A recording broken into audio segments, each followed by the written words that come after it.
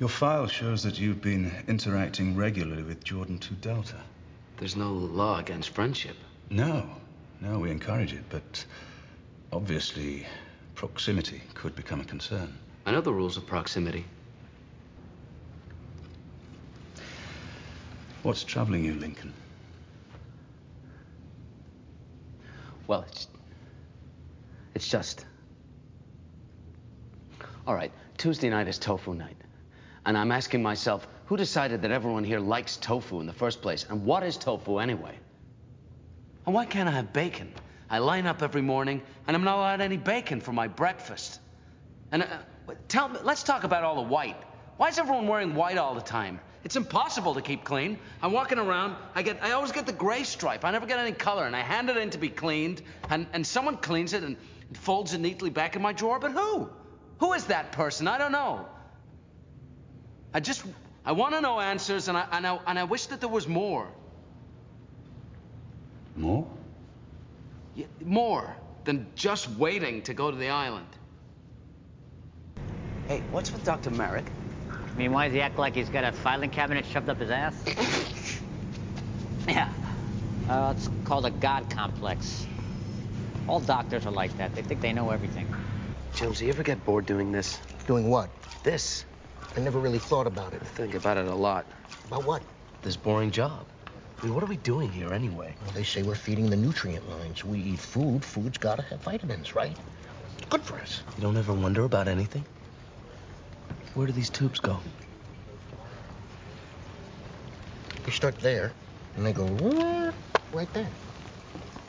What are you doing? Men aren't supposed to be in Listen, this... you gotta trust me, all right? What are you talking I saw them.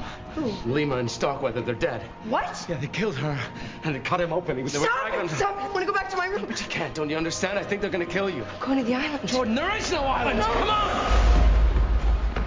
Issued for Lincoln 6 Echo. Anyone coming in contact with him will be quarantined. They lie, Mac. Why do they lie to us? Tell me. To keep you from knowing what you are. What we are? What are we? Oh, man, why do I gotta be the guy who tells the kids there's no Santa Claus? Okay, look, you're, well, you're not like me. I mean, you're not, human. I mean, you're human, but you're not real. You're not like a real person, like me. You're clones. You're copies of people out here in the world. What? Clones? What? Copies? What are you talking Why? about? Okay, you put stuff in them. Backpacks for boys, purses for girls. Understand? We're not idiots. Well, excuse me, miss. I'm so smart I can't wait to go to the island.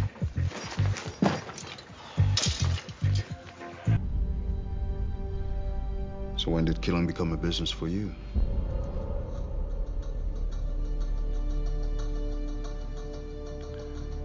Oh, it's so much more than that. I have discovered the holy grail of science, Mr. Laurent. I give life. The agnates, they're simply tools, instruments. They have no souls. The possibilities are endless here. In 2 years' time, I will be able to cure children's leukemia. How many people on Earth can say that, Mr. Laurent? I guess just you and God. That's the answer you're looking for, isn't it?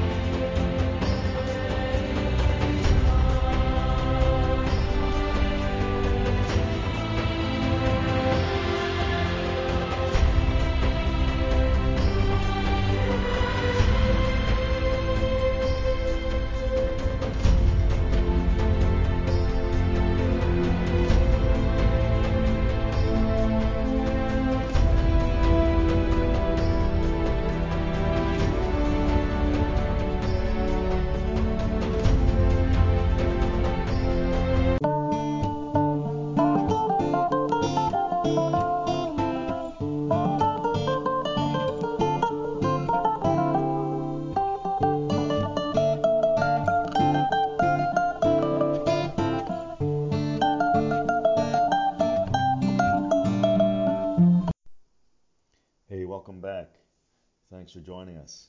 I have a episode here that pulls together some of the loose threads from the last few episodes, and even though I'm calling it like my thesis or what I'm putting together, I don't want to suggest that this was like pre-planned, that I had some thesis to start with. It's just more that as I'm learning from Peterson's work and E. Michael Jones' work around Logos, how it's tying together with my experience and what's happening in the world. So I'm trying to piece those pieces together. The two films I talk about are The Island with Ewan McGregor and Scarlett Johansson, maybe from probably 10 years ago, and House of Sand and Fog with Ben Kingsley and Jennifer Connelly. And that's the main body, but I tie together some threads at the beginning. And for some reason, at some point, I say get escalated. I was talking about one of the plot lines, get escalated. Of course, I meant that's when things really escalate. But anyway, I have no idea why sometimes they come out funny like that. Please enjoy and connect with us. Appreciating the feedback. Thanks. Take care. I'm Neil McDougall, and as painful as it is, Logos is definitely rising.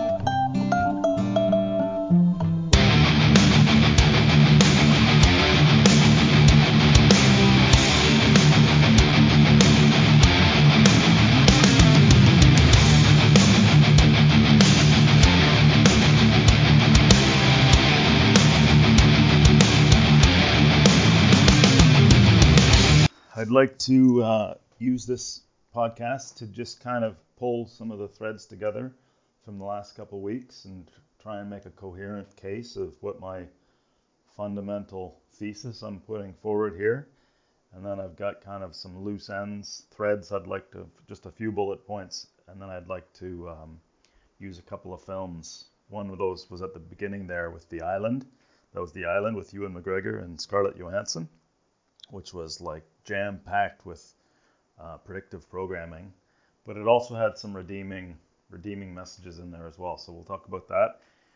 And the other one is House of Sand and Fog, which was a tragedy in the most true sense of the Greek tragedy traditions, but there were some serious messages of redemption in there as well. So I'll tie these threads together, then we'll talk about the two films, and then I'd like to leave off with just a fantastic recent experience that E. Michael Jones had. It was interracial, it had some spiritual crisis themes all wrapped together. I think it happened sometime in May, so I'll include that at the end. It's heartwarming and inspiring as well. So my fundamental premise has two parts. One is the first part I don't think anyone's going to have any problem with. I think most of us have kind of accepted that part. But there's a corollary that I think is just something that people will have to chew on and experiment with their free will with. But so the fundamental premise that I've been building towards is this idea of Logos. And it's perfectly exemplified in like the AA experience, where you accept that there's a higher power. You kind of admit that you're powerless with the problems in your life. Your life has gotten out of control, and then you pursue order in your life through truthful speech with a group of other people that are doing the same thing together. And that is essentially the antidote to a spiritual crisis, the antidote to too much chaos in your life.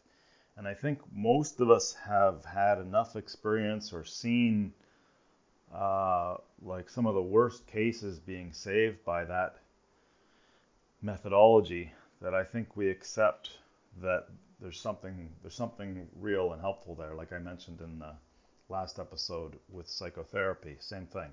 When the therapist and the client are pursuing the best long-term interests of the client through precise, truthful speech, good things eventually come out of that. Right action eventually comes out of that. So I think that part, most people can accept that there's something there. The second part is more difficult, and so that's the corollary. So Peterson's subtitle, his book was Rules for Life, 12 Rules for Life, and his next book I think is 12 More Rules for Life, which I gather he's working on. But the subtitle of his book was An Antidote to Chaos. And he had enough trouble with controversy with the mainstream and pushback, and oh my God, he was just like flying in the face of resistance constantly. But I guess what I'm putting forward that we can all test with our own free will is that he was hedging in that subtitle. He was calling it An Antidote to Chaos, but it's starting to look more and more to me like it's the only antidote to chaos. The one and only. And I think in different kind of ways he was saying that in different channels. But he never came right out and said that Logos is the only antidote to chaos. But he was saying that in different ways in a lot of different aspects. So his first appearance, this was probably his coming out party in terms of mainstream, in terms of worldwide, was on Rogan. He's probably got something like 10 million views or more. But his first appearance on Rogan, he made a fantastic explanation of the process of Logos and how, if you're truly engaging with another person, first of all, if you're talking about something serious, one or both of you are going to utter some hate speech in the process. But also, if you're truly engaged in that process, you can feel yourself letting go of your bad ideas.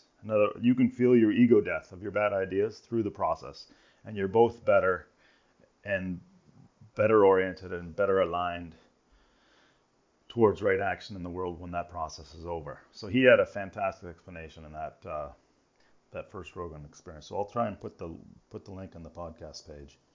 Now, in terms of a few bullet points of loose, so that's the premise and the corollary that I said I'd put forward. Now, in terms of a few loose ends, obviously the news cycle has changed, and we're into like what looks like purely the Joker type chaos atmosphere. And my guess is that something like this was always planned, but the timing was basically like the whole illness story was just falling apart at the seams, and all the attention was actually starting to head towards the actual villains, and so now they're stirring up racial tensions, and in most places that I have lived and worked, there are tensions, tribal tensions of some kind right underneath the surface. So you make something on made for TV on TV that's going to provoke those tensions. People are already right now frustrated, they're hungry, they're really pissed off at somebody. It's really not that difficult to inflame these frustrations. So that's what's happening right now. There's agent provocateurs all over the place stirring these up, and then once some violence happens, it can take on a life of its own. But I've seen a lot of restraint so far in what I've seen. Anyway, in terms of loose ends, I haven't mentioned this, but you know that slogan, "We're all in this together"? That is a mockery, in-your-face mockery. That's the governments and the media and the major corporations and the major medical quote-unquote authorities telling us that they're all in it together. I know maybe that sounds dark, but if you just look at the consistency, the emails, it's like unbelievable coordination worldwide around something that's been proven to be a complete hoax. It's just a completely typical, even mild flu season. I used the term mindfuckery before, and I've used the term consciousness. I think those two are inverse. So the more unfucked you can make your mind, the more aware and the closer you are towards consciousness. So, like, I think in the New Age, they give us this concept that enlightenment is like sort of floating in the lotus position above it all. But really, I think enlightenment is like unloading your baggage that's keeping you from seeing things how they really are, which is all of the bad ideas you've taken on board through your entire life experience. What I'm seeing, and I saw a lot of this from the very beginning, but it's just getting more and more severe and more like shocking to me, how people can just be completely split down the middle. Like deep down, they don't really believe it, but they go out in public and they act like they believe it in terms of the pandemic. So it's like they just saw the most incredible coordination of media and government and medical authorities around the world trying desperately to pull the wool over their eyes, locking people down, killing economies, killing the food supply, and they want to just go back like they never saw anything. So it keeps reminding me of that joke, other than that, Mrs. Lincoln, how was the play? Like, they're engineering an unbelievable schism. For anybody that wants to still trust in authority, they're going to be split right down the middle, because it's clear as day, the authority, none of the authorities, quote unquote, that we've been trusting have our best interests at heart. And yet people are running back to authority to continually ask for more authority to protect them from the boogeyman that has been created. We have a new boogeyman now. But the same thing with Kennedy. Same with Vietnam. These major traumatic events and 9/11 that you see right in front of you, it sort of traumatizes you, and to the point where a lot of people just don't want to look at it anymore. They just don't want to understand it. It's just too dark and too brutal.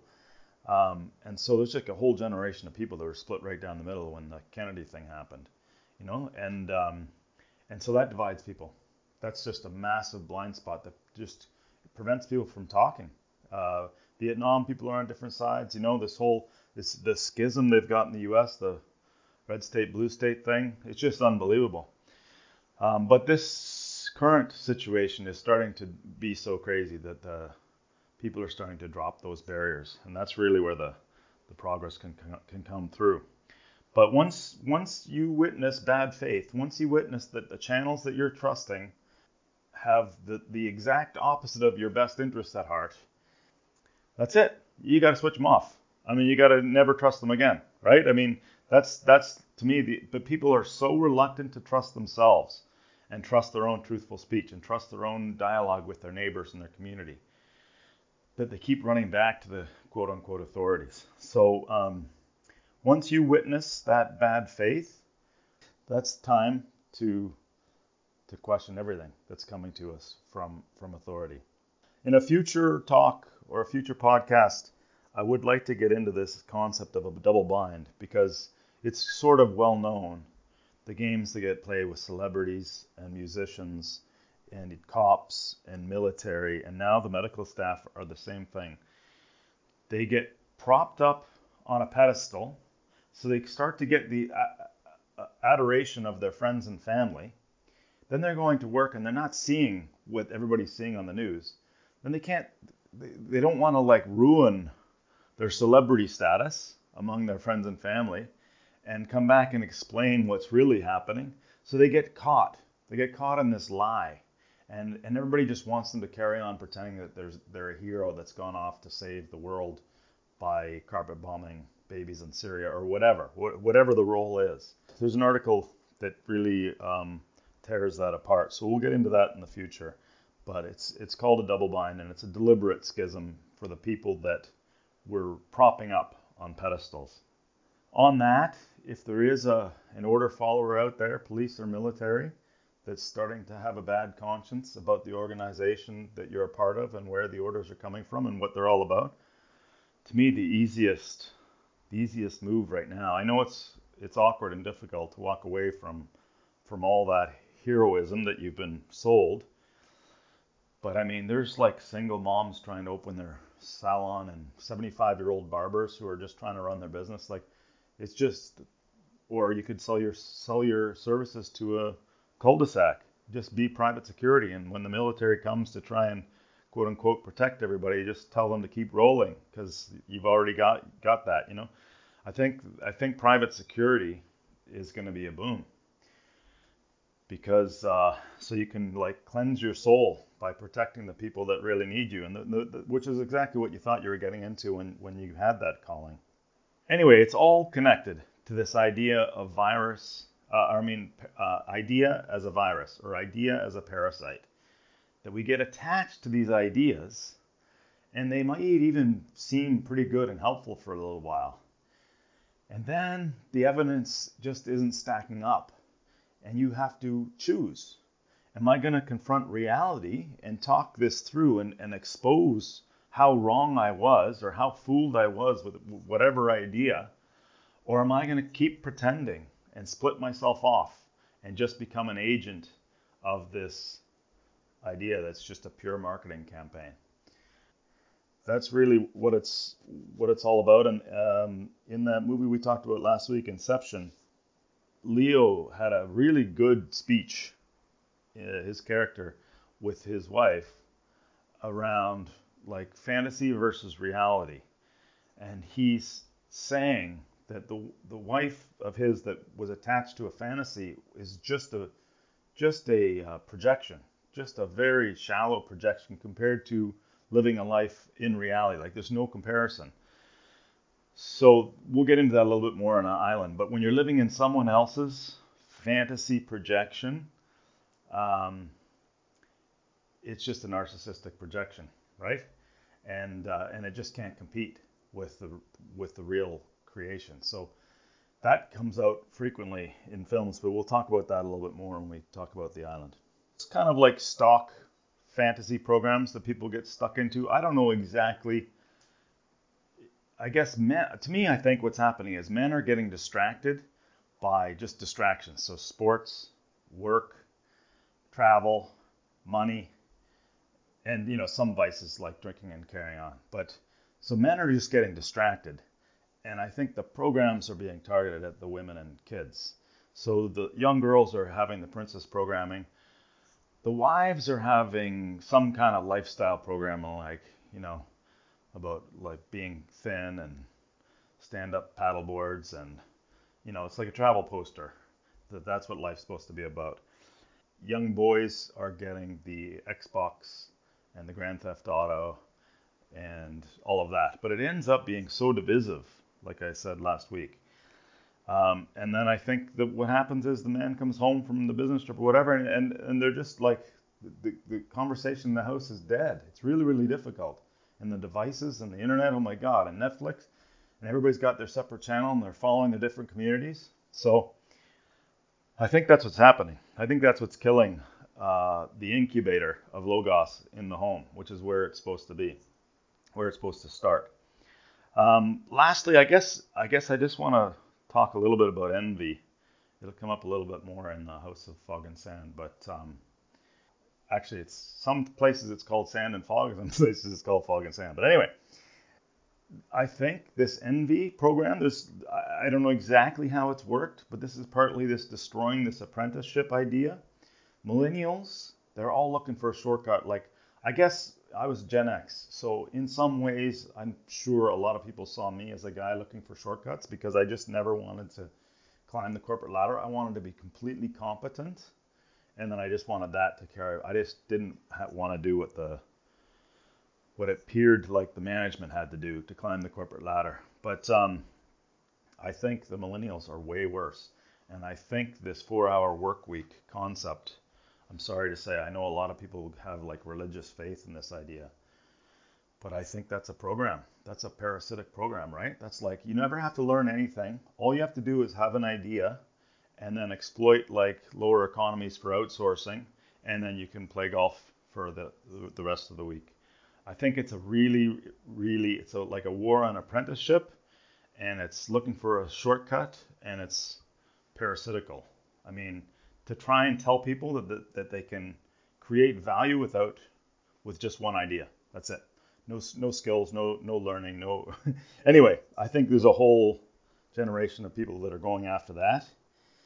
And I think this mansplaining, which drives me crazy, but I see it all the time. Like, it's like this idea. It's a poison idea that if somebody starts to try and explain something to you, they're mansplaining, and you can just switch off. Which means there's so many concepts that are packed into that, like learning is bad, or learning from somebody that's more experienced is a bad thing. I know there are blowhards, plenty of them, like Cliff Clavin. That's probably why that character was created, the ultimate mansplainer. And I know there are blowhards that go on and on about topics that people aren't that interested in. But this has nothing to do with generation or gender. If there's somebody that knows something that's useful to you, no matter who it is, if it's a 16-year-old boy that wants to explain cryptos, I mean, listen up. This is somebody that's got some knowledge they think is useful for you. And just judge it based on the merits of the knowledge. Like, forget about the source. So I can't get over. I mean, the idea of reading and learning and asking, people like think that you're supposed to be acting like you know it all the time. And if somebody starts to know something that you don't, well, think of a reason not to listen, or to like undermine, or like change the topic or whatever. It's really, really unbelievable to me. Like, I met two people this week, two guys. One guy was maybe 10 years older than me. One guy's like 8 years younger than me. But business people that really should want to know about crypto right now. Like, crypto is absolutely booming right now, because crypto, the concept originally, is based on what commerce is supposed to be based on, which is true value exchange, true and transparent value exchange. That's what crypto was designed for. No masters. There's no central control. So there's in the idea, there's no way to manipulate it or corrupt it. That's the idea around Bitcoin and the other cryptos. And so the more crazy it gets out there with the authorities, the more cryptos are booming. So I just mention it because it's on my mind. I'm learning a lot about it. I'm a novice. I'm a total novice, but I've learned a lot since this whole thing started. And so I'm making small talk with these guys. And the moment I just say, I'm not trying to lecture, or I'm just like, you know much about crypto? You know, we could talk about crypto sometime. You know, like that. I'm not trying to sell anything either at all. In both cases, like, shut right off. Like, whatever you know about crypto, I don't want to hear it, and I definitely don't want to hear it from you. You know what I mean? This E. Michael Jones, actually, he's the one I'll finish the podcast with at the end. But he said, there was a famous quote, and I can't remember exactly the context, but it's a Catholic quote. It's like a woman is she's out on a date with a gigolo in a small town or something like that, and her mother drives by, or her aunt, and says, "Get in the car, you're embarrassing yourself." And the woman says, like, this is somebody that's elite, famous in the community. The woman says, "I'm sure I don't want to know about whatever it is you're talking about." And that's what the message I'm getting from these guys. Like, even if there's something of tremendous value right at this moment that could save me and my business, I don't want to hear it, and I definitely don't want to hear it from you. And so I'm like, you know, the conversation's over. Topics change, no problem. It's just interesting to me right now, you know. So we're talking in the middle of nowhere here, and it's highly relevant to me what's going on.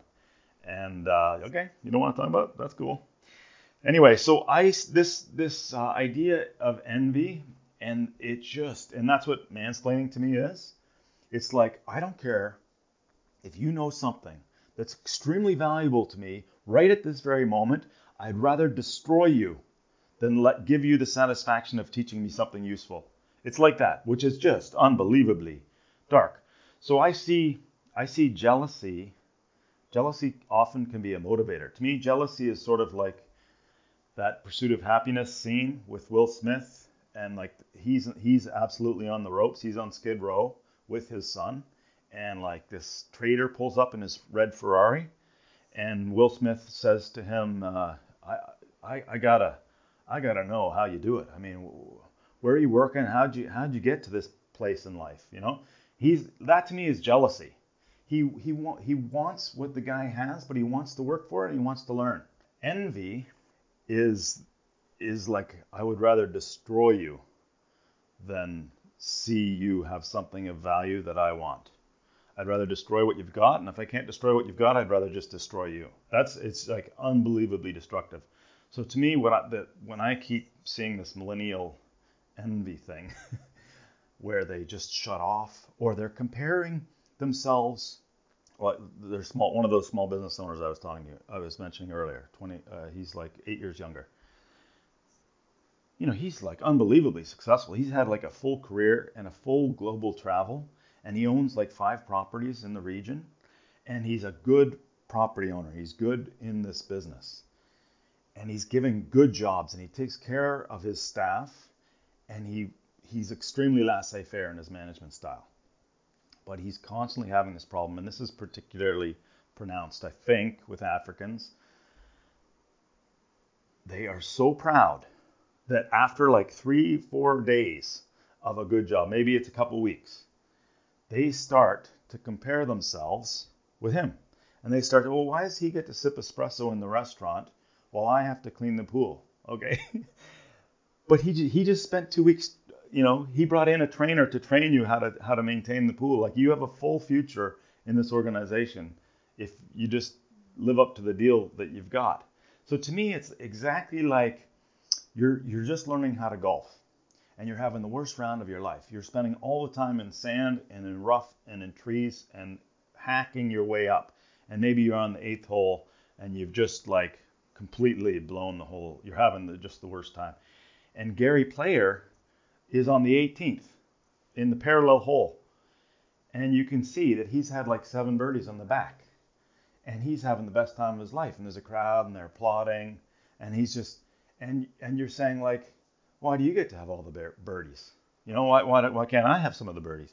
Instead of like getting 30 minutes with the guy in the clubhouse to get his best tips of how he got to this place, you'd rather like tee your ball off into his fairway and see if you could screw up his round. You know what I mean? Like, that's to me what's happening. You're like, there's no comparison. The 2 tracks you've been on, the risks you've taken, the lessons you've learned, the learning you've done, the work you've done, And just because you're beside one another at a certain point in time doesn't mean there's any comparison to your lot in life. So I think, and I don't know why, but it's really unbelievably consistent with millennials all over the world, this compare thing. I've talked about it before, the compete and compare thing. Anyhow, so let's get to the films. The Island, like I said, there was. I'll just list the predictive programming that was in there.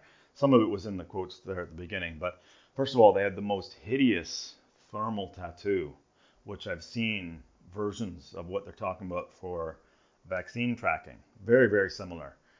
And they called it the contamination, which was the reason they convinced all these people to be living underground in a bunker in what somebody had created as a paradise. Like, it was like paradise in a way, but it was totally controlled. It was one person's idea of paradise, and everyone else is under total control. Which, by the way, is a lot like the corporate compound I came from. It can be paradise if you've got your freedoms, but the moment that you think you've lost your freedoms, you're locked in someone else's comfortable incarceration. And I think that's the case with a lot of suburban North America. So they had this thing, the proximity sensors, that was talked about, the total, complete monitoring and control. Their jobs were menial, completely not satisfying. They're just like slaves to these jobs. No future, no development, no individuation whatsoever. They're just human drones. And then the narcissism of the overlords was like coming through with the God complex. And to me, the island, I mean, that's like the fantasy we all have about retirement. We have this picture of like a travel poster, and we're going to one day sip margaritas on a beach. It's like that kind of a concept. But and there was no contamination whatsoever, and that was clear. So it was loosely based. The island was loosely based on Logan's Run, which I think was in the 70s, which was strongly based on Plato's Cave. So that music, the uplifting music at the very end of the intro there, that was all of the drones coming out of the cave, basically. They were finally escaping. And it all started with the one guy having a dream. So the truth was coming through to him through a dream, and then he just wouldn't stop asking questions, investigating. He just wouldn't stop. He knew there was more, but he had no idea what it possibly could be, because he had absolutely no imagination. Their entire imagination was programmed. So him waking up was like unprecedented. But anyway, it was quite an adventure. It was really much more visual. I had to really scour to get the more spiritual conversations, but they were in there. They were buried. They were in there. But very dark dystopian view. And then in terms of the tragedy I mentioned, the House of Sand and Fog, I think that it's houses of fog built on sand. There's basically three main characters. Woman was central. She was the resurrection character. There was even a scene where she stepped on a nail, and like the two carpenters are carrying her exactly like a passion scene, basically. So there was no accident that there were resurrection overtones. But I thought it was excellent. Like the Serious Man film, it was really difficult to see what was missing. Each one of them was operating in what seems like an excusable rationale. There wasn't any real serious bad guy per se. The cop ended up probably being the worst because he was just clueless. He would never try and understand anything. He would never try and get the precise understanding. He would jump to conclusions, and then he constantly was thinking that force would solve the problem, that might would be right. That was constantly happening. He was a pure white knight. If a woman was being victimized, then he was going to come to the rescue, and he didn't care what the facts were. It was very, very infantile psychology.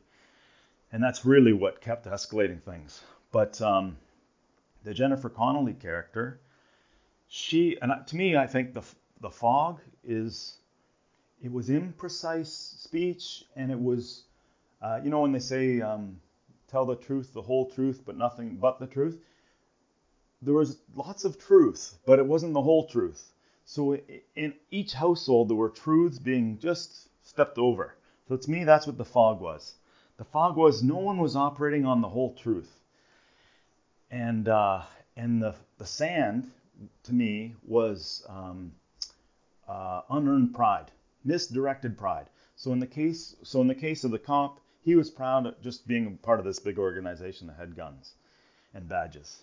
In the case of Jennifer Connelly, she was proud because her father worked so hard to earn this beautiful house with a view of the sea. And she was also a recovered addict. So I don't know if she was proud about that, but she had reason to be proud about that. But she was really just proud, like it wasn't her own pride. It wasn't her own earning. But in the case of her family, she really took it, that house was like her family pride. And then the case of the Iranian family, the Persian family, the colonel, that was like super obvious. Like he was really proud of his past. He was really proud of being in the Shah's military. The general visited him on holidays. They had this beautiful house with a view of the Caspian. He married this beautiful wife. Like they were completely attached to their status of another time. And that's where all the problems came in for that family. So you could just see like this thing. They're having this collision. And there was really a mistake at the county that caused the whole incident. And Jennifer Connelly even tried to correct it. And she wasn't even that sympathetic. I mean, she wasn't that villainous a character. She was a recovered addict. She was sloppy. She just wasn't confronting reality. She was letting her mail pile up. But she dealt with the issue at the county. And she was completely under realizing her potential. She was a housekeeper. Like she's way under where she should be. But she's a victim of addiction, and she's kind of the black sheep in her family, and sort of like the family was probably always looking down on her. Her brother's attached to his image of an unbelievable sales guy, but he can't give her like 10 seconds on the phone when she's calling for help. To me, her character was the only one that was eventually saved. The son of the Persian family, he was confronting reality. I mean, he's a really sympathetic character. He's a completely innocent victim in all this. He's being taught this Persian pride by his father, which ended up causing the tragedy probably. But he's confronting reality. He's skateboarding and wiping out. And he's just a good, innocent kid confronting reality, trying to do his best and learning from his father. And the wife is completely attached to their prestige from before and blames everybody that she's still not the princess of of Persia, basically.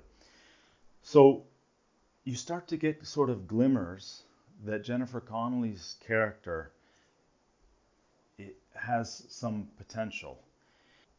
She's just in the situation and she's starting to admit to herself that it's getting out of control. Just like the AA example at the beginning. She's starting to be able to say, I've lost control of my life in this situation. And she's starting to call for help in different ways, honestly. And she gets a gas can. She's almost ready to burn the Persian family's house down. But after a few drinks, she decides that she'd rather destroy herself than destroy their happiness. So she decides that, I'm sorry, these are spoilers, but these are like classic films from a decade ago. So I hope nobody's upset by me spoiling these themes. But she decides she's going to pull in the driveway and commit suicide, and luckily for everybody, she blows it. And the Persian family is constantly taking her in and constantly rescuing her, and they see her now as an angel, like of a wounded bird that's flown into their house. They have some mythology around that means that she's an angel coming to save them, and they keep treating her better than her own family ever did. Her brother, with a successful sales job, can't even spare 10 seconds to hear her story, or barely. And she says to him, she admits to her brother, I need help, I've lost control of the situation, or something along those lines. She calls her mother, but she can't even say 2 words to her mother because her mother's tone of voice is so, there's no room for reality in her mother's tone of voice. So the Persian family takes her in, and then she tries to kill herself again with a bunch of pills. And to me, that photo with her in the bathtub drowning, that's completely, she's having a spiritual crisis, and all she can think of is suicide to save herself. And the Persian family, fittingly keeps rescuing her, keeps saving her and treating her like their own daughter. And when she wakes up the next day and the cop is involved, she's very close to saved at this point, because she's admitted to everybody, like in every way she can, that she lost control. She's now embracing reality. And up until now in the film, she's just like a passenger in her life. She's just constantly being pushed around. When they came to evict her from her house, she was just like this clueless doe in the headlights. But now, with this final morning, she's actually engaging reality. She's admitted to everybody she's lost total control. And then the cop shows up, and he says, do you really want to die? And she says, I just wanted things to change. And then he's trying to he's trying to be the white knight hero for her. And she's saying, let's just go.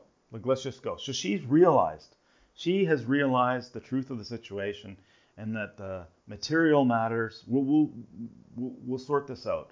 Let's be there for each other. Let's forget about this. Let's let them have their life. But no, the guy with the cop and with the badge and the gun wants to be the white knight hero and sort this out. And then things get escalated between his violence and the Persian pride.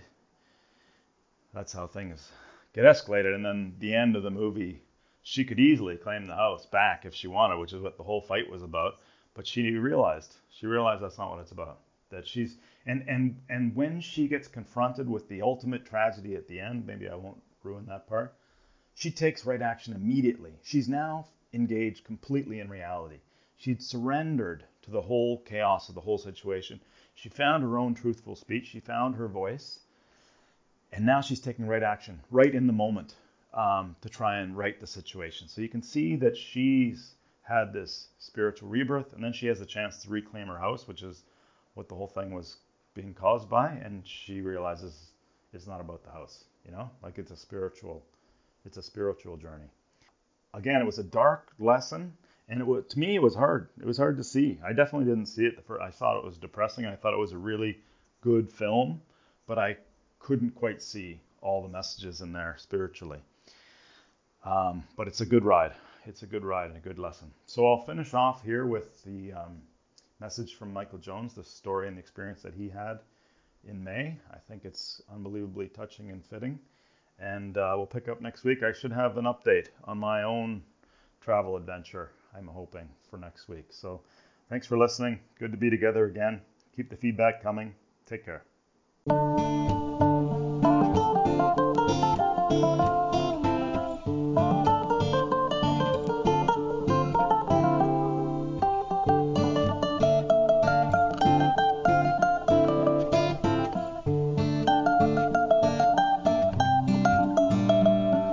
I'm Neil McDougall, and as painful as it is, Logos is definitely rising.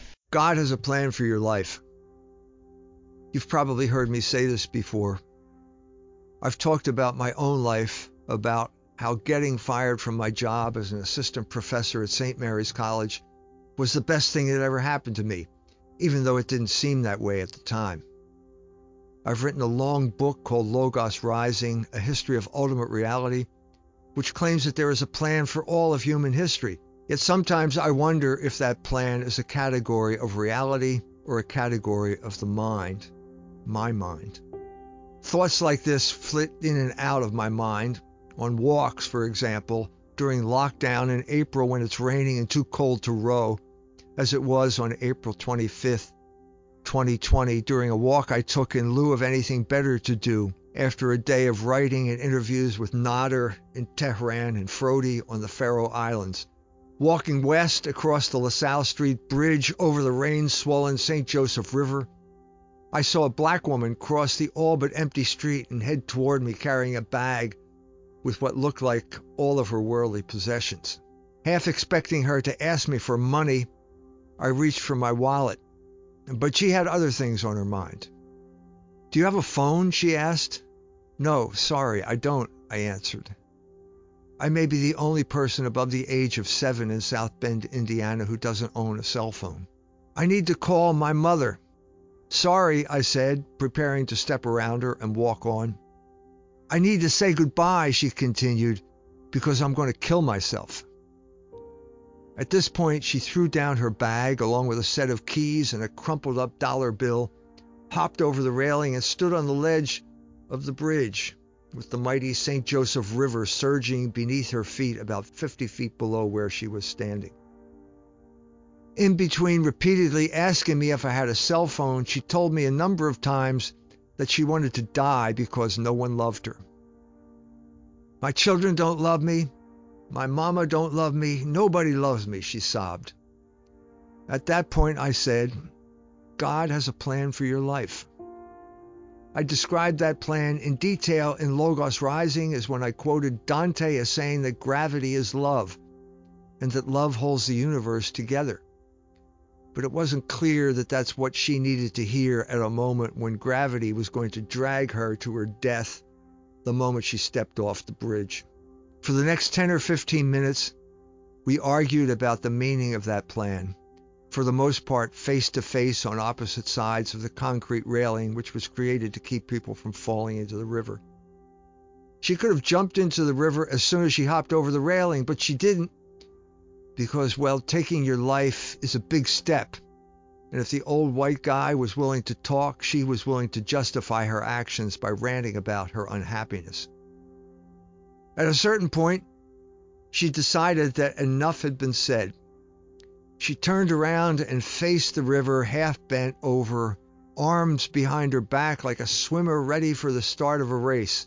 Her shirt pulled up, her cheap polyester pants drooped down, revealing the top of her stretch-mark, scarred black butt, and I thought at the moment of dropping the umbrella I was holding and grabbing the waistband of her pants and trying to drag her over the railing back onto the sidewalk. Instead, I repeated what I had said a few minutes before. God has a plan for your life, and it's not throwing yourself into the river. At this point, she turned around and looked at me with a face which was a twisted mask of anger, frustration, and despair. She grabbed my umbrella and started shaking it, yanking me toward the river as I yanked her back. "You don't know me, white man," she shouted.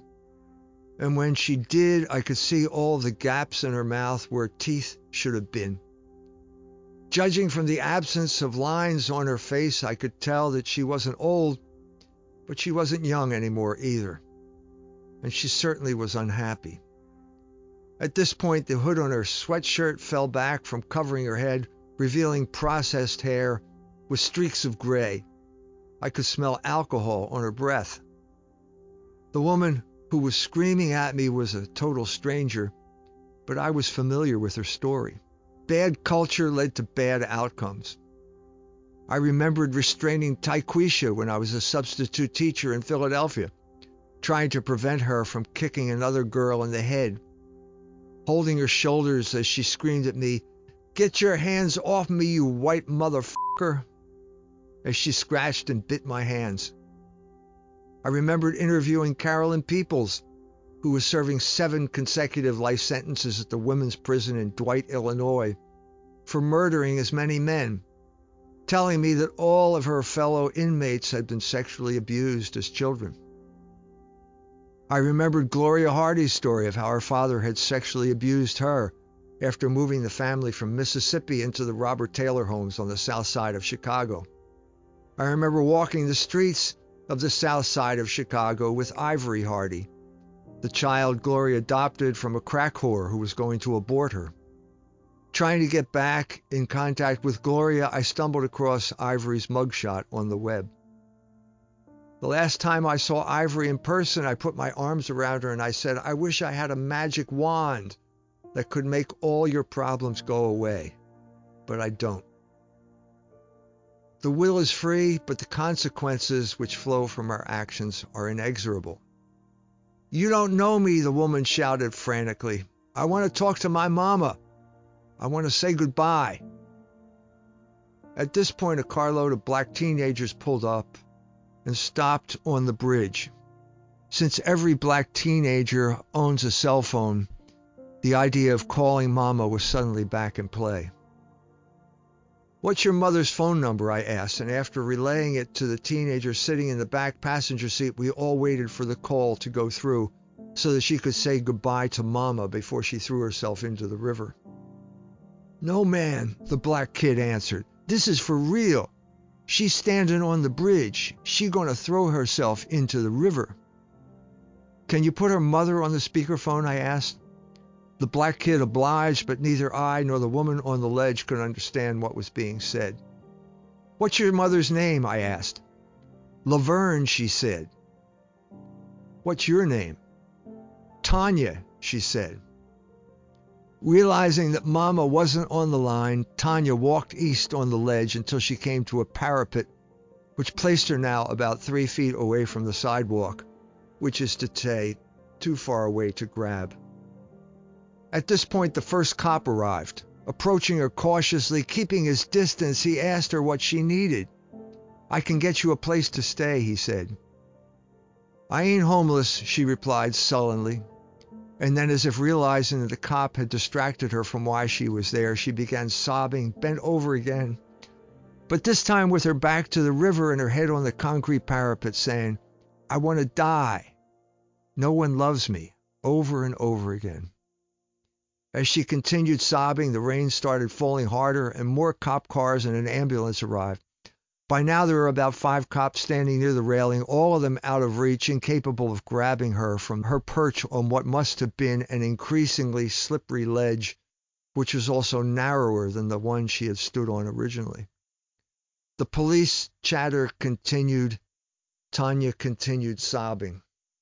Sensing that we had reached an impasse, I prayed the Memorare. "Remember, O most gracious Virgin Mary, that never was it known that anyone who fled to thy protection was left unaided. Inspired by that confidence, I fly unto thee, O Virgin of Virgins. To thee I come, before thee I stand, sinful and sorrowful. O Mother of the Word incarnate, despise not my petitions, but in thy mercy hear and answer me, and get Tanya to climb back onto the sidewalk." When I finished, Tanya looked up and then walked around the parapet and back to the wider ledge. And at this point, the cops grabbed her and hauled her over the railing and back onto the sidewalk. So if you ask me, I will say that it was my prayer that got her back. But you're free to believe that or not. Just as you're free to believe that God has a plan for your life or not.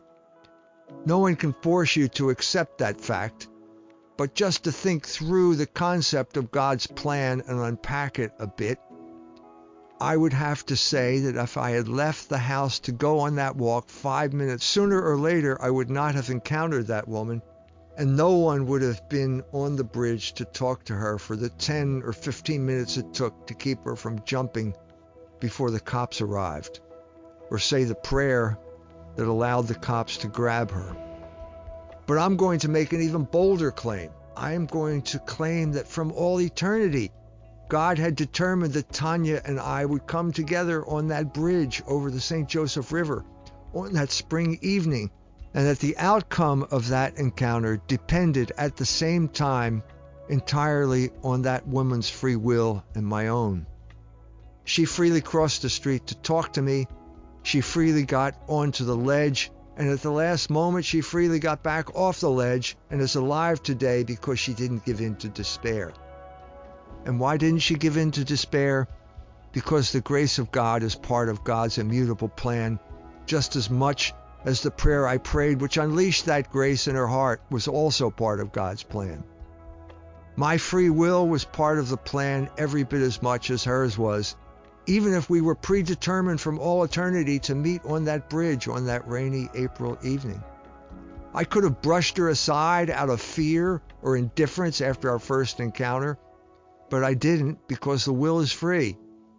God could have prevented her from hopping onto the ledge, but he didn't do that either, because he created the will to be free, even free to do evil. So it's true. She could have jumped, but she didn't, because that was God's plan, which was both predetermined and based on the free will of the two actors in that little drama, in the same way that all of human history is a plan based on exactly the same mix of God's power and our free collaboration with that power. Logos is rising. God has a plan for your life.